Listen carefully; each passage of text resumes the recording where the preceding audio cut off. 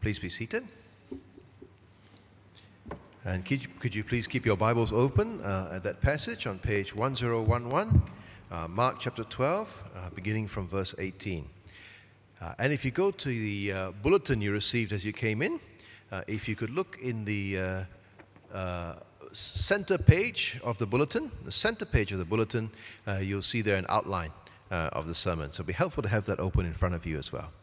So if you open the sermon outline in the center page of the bulletin, and if you open Mark chapter 12, beginning from verse 18, I will lead us in prayer. Let's pray.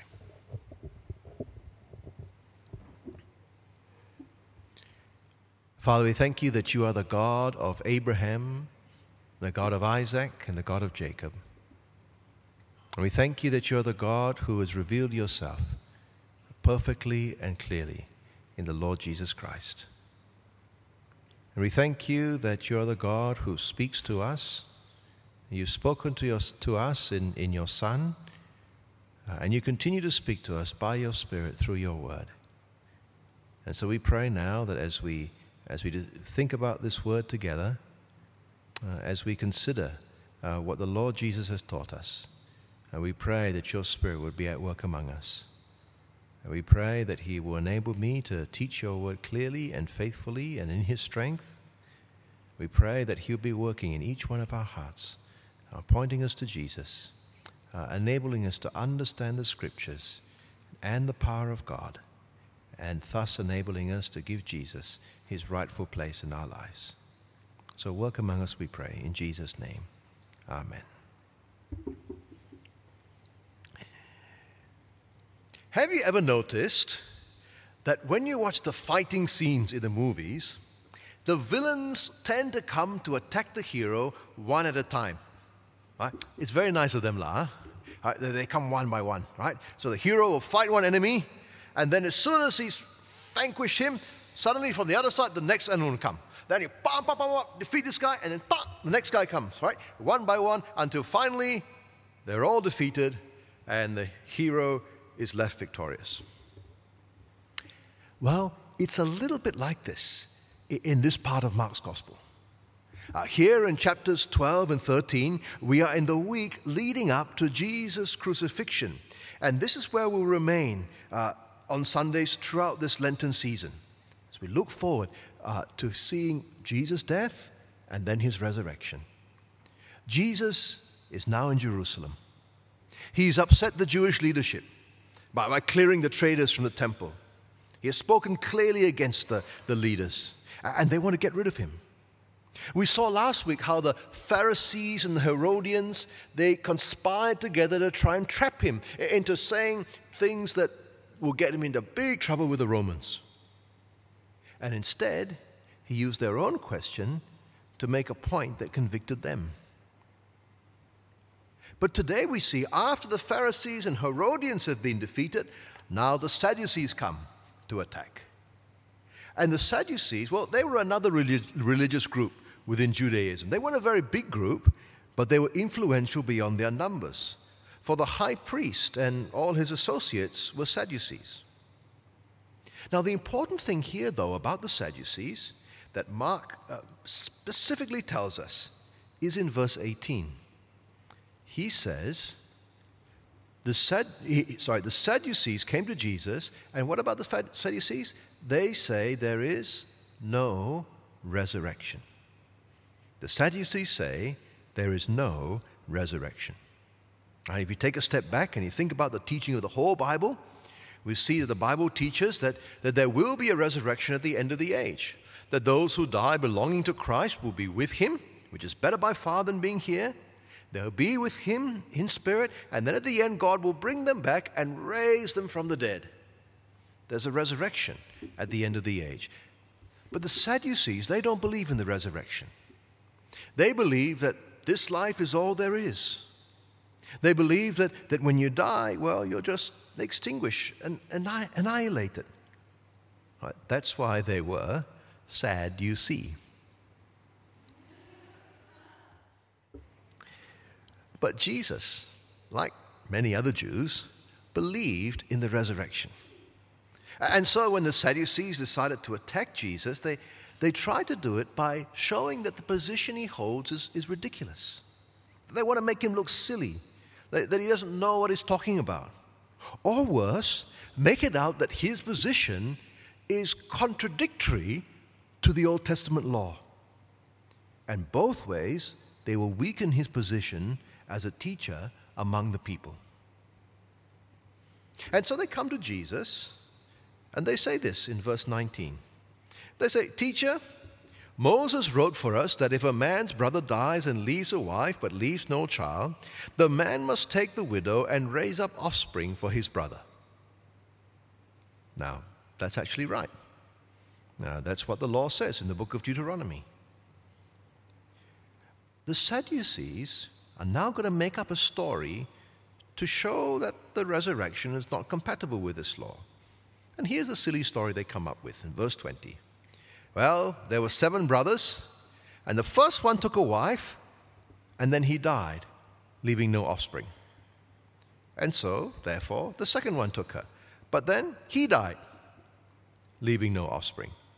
And so the third one took her, and then he died, and then the fourth one got very, very anxious.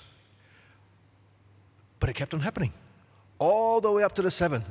One by one, they all died, and then finally, well, verse 22, last of all, the woman also died. Oh, isn't this a tragic story? But then, here's the question. Verse 23. In the resurrection, when they rise again, whose wife will she be? For the 7 had her as wife. Gotcha, Jesus, they say. Gotcha. Whose wife is she going to be now? Huh? Or maybe she'll live with brother number 1 on Sunday, brother number 2 on Monday, brother number 3 on Tuesday. But it can't do that. That'll be adultery. This is ridiculous, isn't it? This whole resurrection thing is ridiculous. Imagine the confusion that will reign. And how can you believe in the resurrection, but this is just a ludicrous doctrine. And it doesn't work with the law. So Jesus, who's the wife? Bet you can't answer the question. So how does the Lord respond to this Sadducee attack? Well, we notice that he starts and ends his response in the same way, by telling them that they are wrong. The word there can also be misled or deceived. He uses this word to describe them in verse 24, at the beginning of his answer, and again at the end of verse 27, at the end of his answer. He wants to make it very clear that they are wrong. There is a right teaching about the resurrection, and there is a wrong teaching about the resurrection, and the Sadducees have the wrong one. Sometimes we're a little bit reluctant, aren't we, to say other people are wrong, right? Because we're really nice, lah. We don't want to. We want everyone to be right. But some things, well, it can't be like that. Either there's a resurrection or there isn't a resurrection. The Sadducee says there won't be, and Jesus says they are wrong. They are deceived. And Jesus tells them why. He says in verse 24, "Is this not the reason you are wrong? Because you know neither the Scriptures nor the power of God." You are wrong because you don't know the Scriptures or the power of God. Now, Jesus is talking here to the Sadducees. And these Sadducees they're pretty expert in the Scriptures. And yet Jesus says they don't know the Scriptures. He could be referring to one of two things, probably both. The first thing is that, well, they had a truncated Bible, didn't they? Now, of course, the Old Testament was the only part of the Bible written at that time. They didn't have the New, but they had a truncated version of the Old Testament. The rest of the Jews, including Jesus himself, believed the whole Old Testament was the Word of God. But the Sadducees only believed in the first 5 books of the Old Testament. But you see, God had been revealing himself to the human race, slowly, step by step, in an unfolding way, culminating now in this perfect revelation of himself in his Son. He hadn't said everything about everything right at the beginning. There was always hints of what was to come, but there were many things that hadn't been revealed plainly until the proper ground had been done. The framework set, the pattern established, step by step in the building of the picture. The resurrection is one of those things. The Old Testament does teach the resurrection in a very, very clear way. You only have to look at Daniel chapter 12, verse 2 to see that. Let me read it to you. And many who sleep in the dust of the earth shall awake, some to everlasting life, and some to shame and everlasting contempt. Couldn't get clearer. But that is later in the Old Testament. In the Pentateuch, in those first 5 books, that the Sadducees recognized that revelation was there, but it was in seed form. And one of the reasons why the Sadducees missed out on this doctrine was essentially because they had a truncated Bible. They did not know the Scriptures.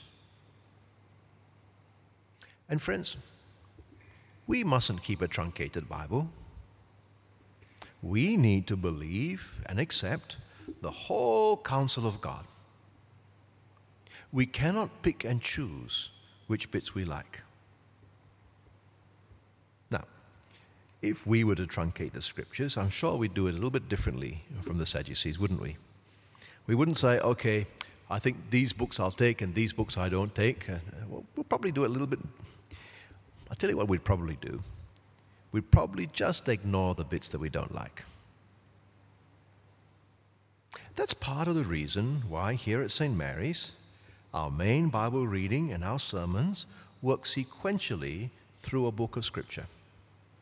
Right? We don't want to give ourselves the excuse not to preach about something or not to hear about it because we don't find it comfortable. No. We work systematically through the Bible, balancing our preaching from Old Testament, Gospel, and Epistle. And whatever we are up to that week, that is what we preach, whether we like it or not. Otherwise, the temptation would be to truncate. To just read and preach from our favorite passages and over again, things we like to hear. Or even to use one of the standard systems of Bible reading, which only allow a certain type of passage to be read in church, and the more controversial parts of the Bible are never read on Sundays, and so God's word is never heard in His church on these matters. That would be to truncate the Scriptures, wouldn't it? We'd be doing it in a more subtle way than the Sadducees, but it'll still be a truncation. The Sadducees were wrong because they did not know the Scriptures. But the second reason why Jesus can say the Sadducees didn't know the Scriptures is, well, they failed to see Jesus in them. Another part of the New Testament in John's Gospel, Jesus debates with the Jews, and he says, look, you look at you look at the Scriptures, you search the Scriptures because you think that in them you have eternal life. You have eternal life, but that they speak of me. He said Moses was talking about me. And you see, the Old Testament is full of prophecies about Jesus. Even if you only have the first 5 books like the Sadducees, you still have Jesus there. Jesus is the seed of the woman promised in Genesis 3, the one who will crush the serpent's head, and yet his own head gets crushed in the process. His salvation and judgment is foreshadowed in the flood of Genesis 6 to 9. He's the promised seed of Abraham in Genesis 12. He's the one who is both God and man, who struggles with Jacob in Genesis 32. His suffering and salvation is foreshadowed by the experience of Joseph in Genesis 37 to 50. He's the promised ruler from Judah in Genesis 49. The Passover lamb of Exodus 12 points to him. He's a better mediator than Moses of Exodus 32. The tabernacle of Exodus 35 to 40 points to his tabernacling or dwelling among us. The priests and the sacrifices of Leviticus point to his once and for all sacrifice on the cross for our sins. The bronze snake of Numbers, which was lifted up on a pole so the people could see it and be healed by looking at it, foreshadows the fact that Jesus will be lifted up on the cross and that we are saved by trusting in him. He's the prophet like Moses that Moses said in Deuteronomy, God will one day send to his people, and you must listen to him. And there are many, many, many more references throughout these first 5 books of the Bible about Jesus. This is just a sample. But the Sadducees, they cannot see this. They will not see this. All they can see are laws. And they think they know the scriptures that they have. But they don't really. Brothers and sisters, there are many moral lessons we can learn from the Old Testament like the Sadducees did. There are many, many examples for us to follow and warnings for us to heed. But if all we get out of the Old Testament is moralism, then like the Sadducees, we're missing the point. The Old Testament points to Christ. And when we know Jesus, then we know the fulfillment of the Old Testament. And so whenever I or any of our preachers stands here to preach from the Old Testament, our main job as a Christian preacher is to preach Christ and his gospel from the Old Testament passage. And if we don't do that, we have not properly preached the Old Testament. The Sadducees not only have a truncated Old Testament, they've missed the most important dimension to it. They've missed Jesus. Jesus said that they did not know the scriptures and they did not know the power of God. They did not know the power of God. That word power that Jesus used, he was used back in Deuteronomy. Part of the Bible they did accept. When describing the mighty deeds that God did when rescuing his people out of Egypt. There was God's power seen in those signs and wonders, those amazing signs and wonders associated with this major salvation event. And now we have Jesus performing great miracles among them. The blind can see, the deaf can hear, the lame can walk, the dumb can speak. Crowds and crowds of people have been brought to Jesus up north and he's healed them all. Like a modern day equivalent would be like if Jesus walks through the GH and all the patients, even the ones in ICU, suddenly get up and smiling and walking home. But the Sadducees should at least consider these signs and wonders that Jesus was doing and said, look, we've never seen anything like this. We've never seen anything as great as this since God rescued our forefathers from Egypt 1,500 years before. Something must be happening. But they don't, and they won't. They neither know the scriptures nor the power of God. And they do not believe, they will not believe in Jesus.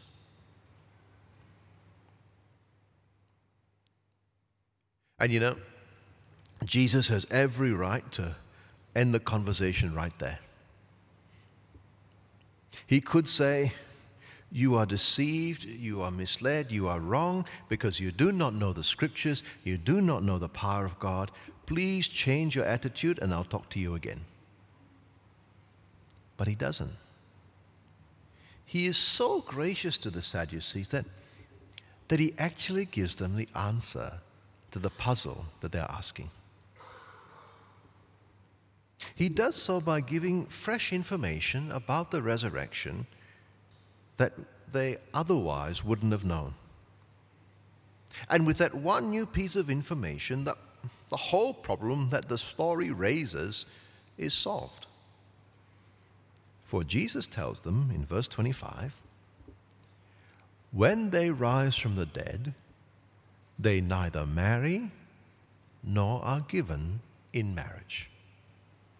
When they rise from the dead, they don't marry and they're not given in marriage. In other words, there is no marriage after the resurrection. So there is no problem. Suddenly all the problem's gone. Now, the fact that there is no marriage after the resurrection may be a disappointment for some people. It may be a relief for others. But as we read in the New Testament, we see there's no need for marriage because, well, on the one hand, there's perfect relationship between God and his people and between all of God's people. But even more importantly, there's no need for marriage because the reality to which marriage has been pointing would have been fulfilled. You see, again, take a step back and you see God's big plan for marriage in the whole of Scripture. And when we do that, we see that actually marriage is given by God to picture the relationship between Christ and His church. That is the real marriage. And marriage, as great as it can be, is something that God has given us here to point us to that, to help us see something of that. It is a shadow of that final reality. Marriage points to the real marriage, which is far, far better. When the church, that's all of us to consider together as a body, is joined to Christ, the bridegroom, in an ultimate, intimate relationship that lasts forever. At the resurrection, we attain this greater thing. And so the shadow is needed no more. Don't be disappointed when you lose the shadow. Oh, the reality is so much better. That is why there is no marriage after the resurrection. That is why our marriage vows are, till death do us part, isn't it? Still death do us part. Sometimes I see wedding cards and things that talk about people being joined together for eternity, an eternal union or something like that. If that was yours, I'm sorry, I don't remember any on the particulars. But can I say, that's not right. Right? Don't put that on your wedding card. Don't put it on your children's wedding card either, because marriage is not an eternal union. Marriage is a lifelong union. It's meant to be a lifelong union, not an eternal one. The eternal union is Christ and His church. Our unions are lifelong and point to that eternal one. There's no marriage after the resurrection. So there we have that missing piece of information that makes sense of the whole thing. And so the silly Sadducee story doesn't disprove the resurrection after all. And it doesn't make it go against the law after all. But unless Jesus had told the Sadducees that information, they wouldn't have known about it. And neither would we. When we step back and we look at the whole Bible's teaching and how marriage is fulfilled in the new creation by the marriage of Christ and the church, well, we might guess that that's the case. But we wouldn't know for sure. But here, Jesus gives it to us. Brothers and sisters, what do you do when you think of something in the Bible that puzzles you? What do you do when someone asks you a question that you really can't answer? Now, of course, it's good to search the Scriptures, isn't it? To try and work it out. And if you can't, then to ask other people and try and find out. But what if you can't work it out? What do you do then? Well, Sadducees would take the puzzle and say, see, that proves it's all rubbish anyway. But those who know the Scriptures and the power of God, those who know Jesus, will say, that's okay. There will always be puzzles. There'll always be things that we can't work out because we don't have all the bits of information. God hasn't told us everything. Maybe it's like having a 500-piece jigsaw puzzle and you've got 100 pieces and you've got to try to push everything to fit together, isn't it? God has told us everything we need to know. And like this puzzle was solved by just one more piece of information that Jesus gave, so will all the puzzles that trouble us now. If we know the Scriptures and the power of God, if we know that Jesus is Lord, yes, there will still be things we don't understand, but we will be able to trust Him with these things. And unlike the Sadducees, we won't be looking to wrongfully use these things against Him as an excuse for failing to give Him His proper place in our lives.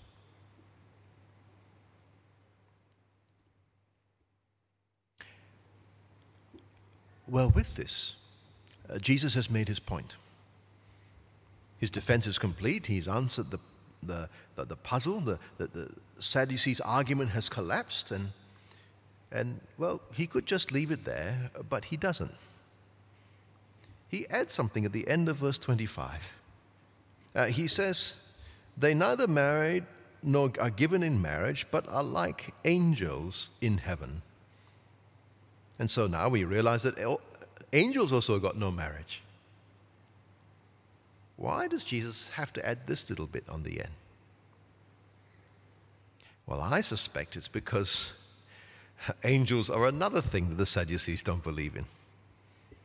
And so by bringing that up, he's not only affirming what he's saying about the resurrection, and he's saying that they are wrong there, he's also highlighting the fact that they are wrong about angels. Something else there. The attack on the resurrection, he comes back not only on that, but on Scripture and on angels as well. And then he goes on the offensive. He launches the counterattack on the resurrection. Verse 26. "And as for the dead being raised, have you not read in the book of Moses?" Now, of course, they've read, but have you not read in the book of Moses? In the passage about the bush, how God spoke to him? Well, that was our Old Testament reading today, wasn't it? Well, God appeared to Moses in a burning bush, and what did he say? He said, verse 26, "I am the God of Abraham, and the God of Isaac, and the God of Jacob." I am the God of Abraham, the God of Isaac, the God of Jacob.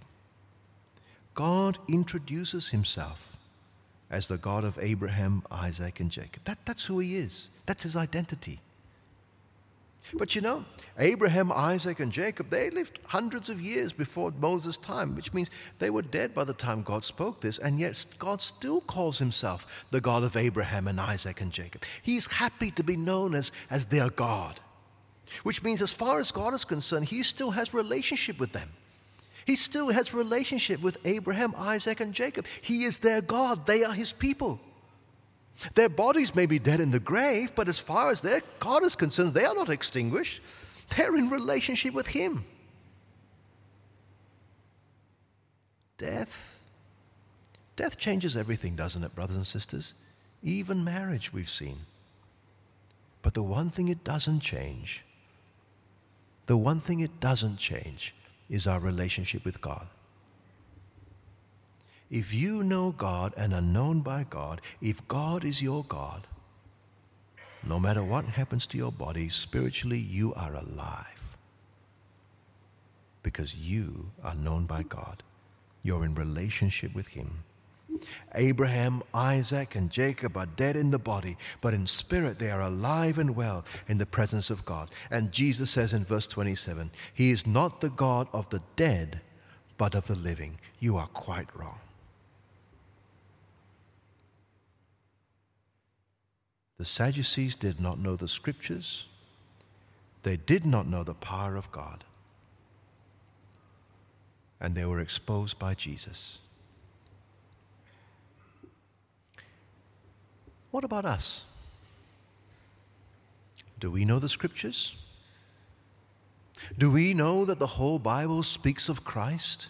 And do we believe what it says? Do we realize that we are sinners, that we need a Savior, that Jesus came to save us? Do we believe that he died on the cross to pay the price of our sins and that we need to come to him and trust in him to be forgiven? And do we know the power of God? The power that's not only seen in those signs and wonders that Jesus performed, but in the greatest sign of all, his resurrection from the dead. That's where you see the power of God greatly, isn't it? And do we realize that same power is at work in all who trust in Jesus to raise them from the death of sin to the new life in Christ? Do you know the Scriptures and the power of God? For if you know the Scriptures and the power of God, then you will not make the same mistake as the Sadducees. You will trust that even if death changes everything else, it will not change your relationship with God. You lose your possessions, you lose your marriage, you even lose your body. But you do not lose your relationship with God. And being with God is better by far.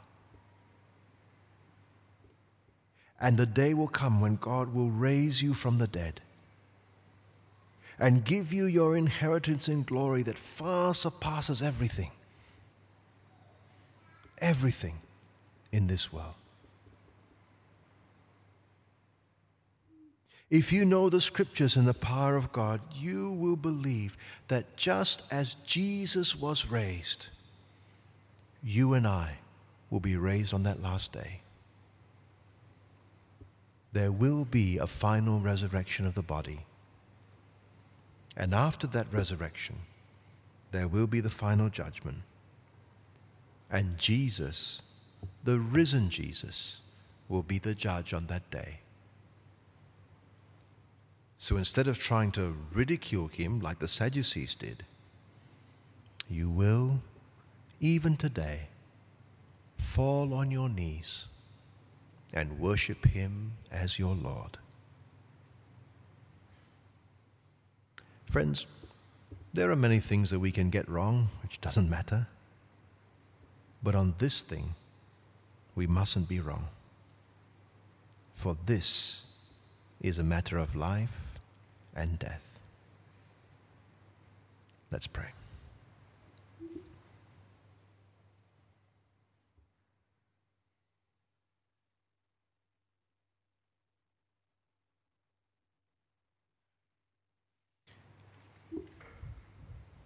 Heavenly Father, we thank you that you have given us your word in the Scriptures that so clearly point to your Son. Thank you that you have raised him from the dead. And by your mighty power, you have shown for certain that death is not the end. May we be people who know the Scriptures and know your power and trust your Son.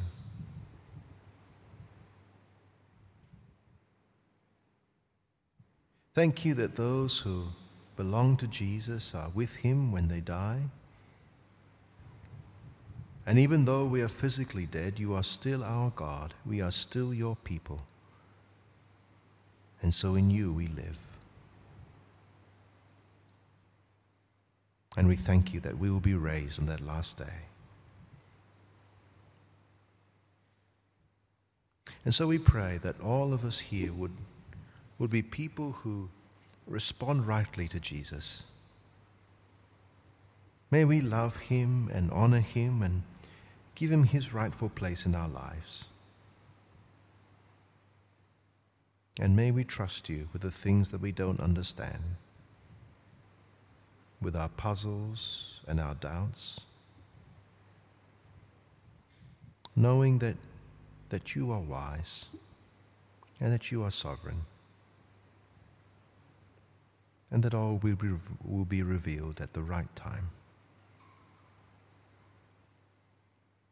So keep us, we pray, trusting in your Son, and raise us, we pray, on that last day. We ask this in Jesus' name.